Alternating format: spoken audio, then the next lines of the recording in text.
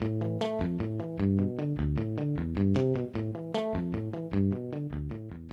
everyone, I'm Thanos Davelis, and welcome back to The Greek Current, a podcast by the Hellenic American Leadership Council and Kathimerini, where we highlight the top stories of the day every afternoon with analysis from guest experts, policymakers, journalists, and HELC staff. Greece has created its first ever ministerial post to exclusively handle the fallout from climate change in the wake of this summer's devastating wildfires, and it has brought in a former European Union crisis management expert for the role. Christos Stylianides, a Cypriot national who previously served as the EU Commissioner for Humanitarian Aid and Crisis Management, was sworn in as minister on Friday last week. His appointment highlights how climate change challenges have vastly expanded for governments in recent years to also include handling severe events such as floods, heat waves, and wildfires. Yannis Paleologos, Kathimerini's Brussels correspondent, joins the Greek Current to talk about this new ministry Greece is setting up and the appointment of Christos Stylianides. Yanni, welcome back to the Greek Current. It's great to have you on with us. Great to be back, Thanos.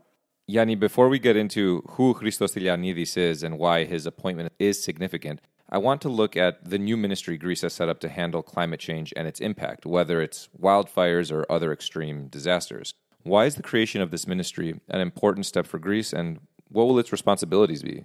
So it's a very important development given what we've seen in the last few years. We saw the devastating flood in Mandra in Western Africa in 2017, 24 people dead. The fire in Mati, of course, in 2018, more than 100 people dead. We had the massive fires this summer where thankfully there was no loss of life, but a tremendous amount of forest land was burned, including, according to one calculation, 1/6 of all remaining forests in Africa. And also, we have the pandemic that's still ravaging Greece and Europe and the whole world. And sticking for a moment to the climate front, there is a Ministry of the Environment and Energy which will handle the issues relating to the policies that have to be put in place to reduce the emissions of the country in the coming years according to EU targets as well. But this ministry is about dealing with the consequences of the climate change that's already occurred. And we're seeing with increasing frequency that these consequences are quite intense. Few, if any, European governments have such a post currently, or such a ministry. Do you think that this is a trend that will change across the continent as the effects of climate change become more and more evident, and as the European Union looks to accelerate collective action on this front? Yeah, I do think it's a trend that will become stronger over time. We saw really devastating floods also this summer in Belgium and Germany. We saw forest fires in many other European countries of the Mediterranean. It's clear that the existing state structures are not enough to deal with what's already happening in terms of consequences of climate change. And of course, I think both these kinds of disasters, but also the pandemic, which it undermined the extent to which one member state can offer solidarity to another because they were all hit by this pandemic at the same time.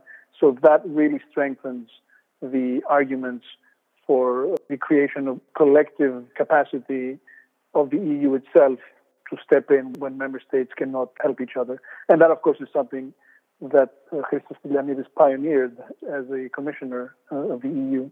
And we'll get into that just now. Let's talk about Christos Stylianides, the man who's going to be at the helm of Greece's new Climate, Crisis, and Civil Protection Ministry. What can you tell us about his political trajectory leading up to this and the decision by the Greek government to select him? So Christos Stylianides, he's a Cypriot Greek. He's been a fervent pro-European already since his student days in the 1980s when this was far from being a majority opinion in Cyprus at the time. He first became a government spokesman under Velafkos Kyriadis in the late 90s and played a significant role in the run-up to the Helsinki European Council, which opened the way for Cyprus to join the European Union without the resolution of the Cyprus issue as a precondition.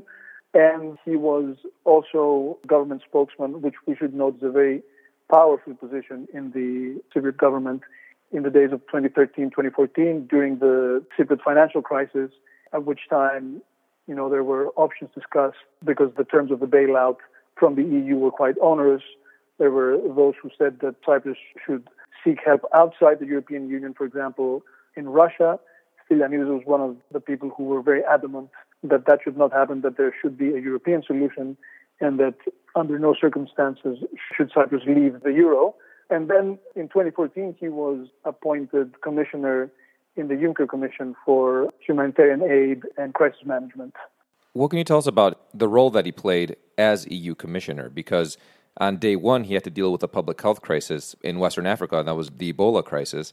And he was also instrumental in setting up RESC-EU, a European-wide crisis response agency. So to be precise, he had to deal with the Ebola crisis even before day one. He was due to take up his role as commissioner, I think, on November 1st, and he was appointed as the EU-wide coordinator on Ebola a few days earlier. And, this was a time when there was a lot of fear in Europe about the possibility of the epidemic spreading into Europe. This was, of course, a disease with a very, very high mortality rate. And Stylianides was very proactive in his approach. He almost immediately made a trip to the three countries affected, Liberia, Guinea, and Sierra Leone in West Africa. He was, despite the reservations of his staff and his security team, he would go into hospitals, he would meet with survivors, he wasn't afraid to get in there and talk to people who were affected by this deadly disease. And he was instrumental in working both with the U.S., who's the person who had the same role in the U.S., the role of coordinator, was Ron Klain, who's now the chief of staff to President Biden. But he was also instrumental in getting the three countries to cooperate with each other and form a sort of a common response, which was key in the following months in getting the epidemic under control.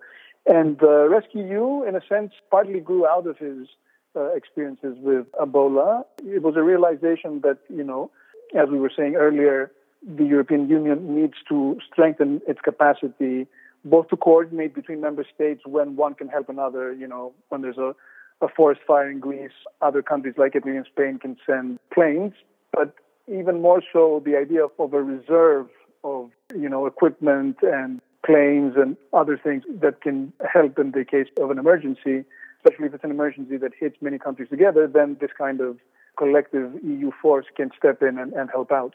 He's obviously been engaged with a lot of other European politicians, and even on the international stage, as you mentioned, he's worked with President Biden's current chief of staff. How do these relationships and how does the impression that he's left on the European level equip him to take on this new role in Greece?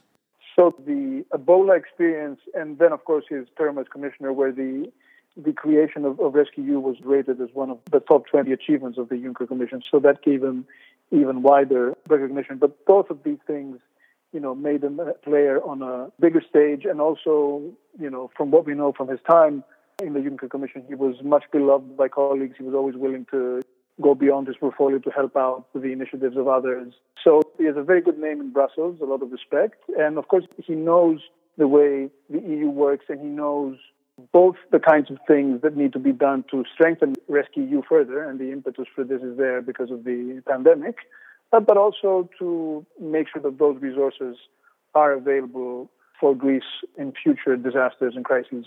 Working on the European and international level is going to be very different than working in the environment in Athens and in Greece. What are the hurdles that you think he'll have to overcome in Greece and some of the main challenges? So, he's someone who doesn't have direct experience of Greek public administration and its many sort of traps.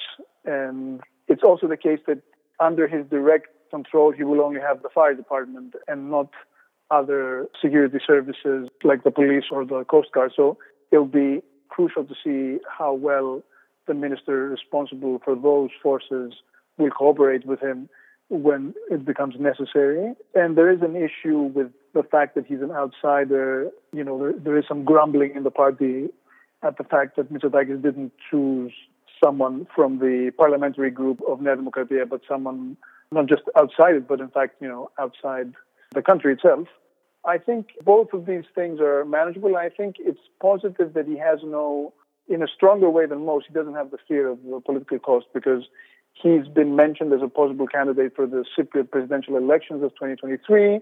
It's very unlikely that he will want to continue his political career in Greece after his stint as minister. So he has more reason than others to just try to do what he thinks is right, to pursue what the right policy is, and, damn the political consequences. You mentioned that there's some grumbling within the Nea Demokratia party of Kyriakos Mitsotakis, but what's the overall sentiment in Greece? I mean, what kind of reactions are we seeing to his appointment?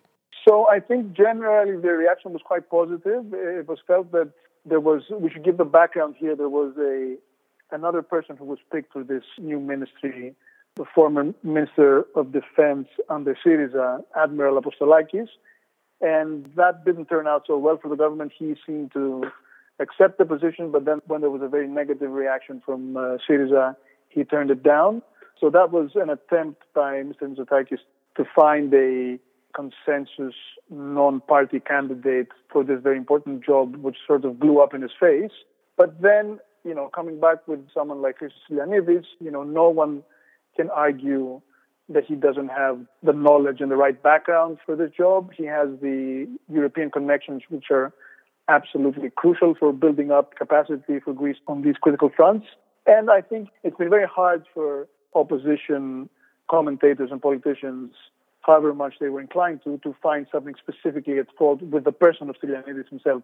It was more like, they were forced to just make the argument that Nea Demokratia's bench is so weak that Mr. Mitsotakis had to resort to a Cypriot for the position. Yanni, thanks for joining us again on The Greek Current. Always great chatting with you. Thank you. In other news, Greece's economy will grow 5.9% during 2021, far more than the original 3.6% estimate Prime Minister Kyriakos Mitsotakis said at the Thessaloniki International Fair. The faster growth gave Mitsotakis the fiscal space to announce a range of tax reductions and spending targeted at young people, small businesses, and the middle class. Mitsotakis also put an emphasis on climate change, adding that his government will work to ensure a swift transition to renewable energy.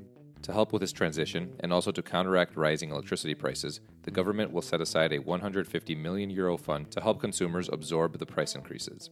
Additionally, about €24 billion will be invested in environmentally friendly projects with the help of EU funds.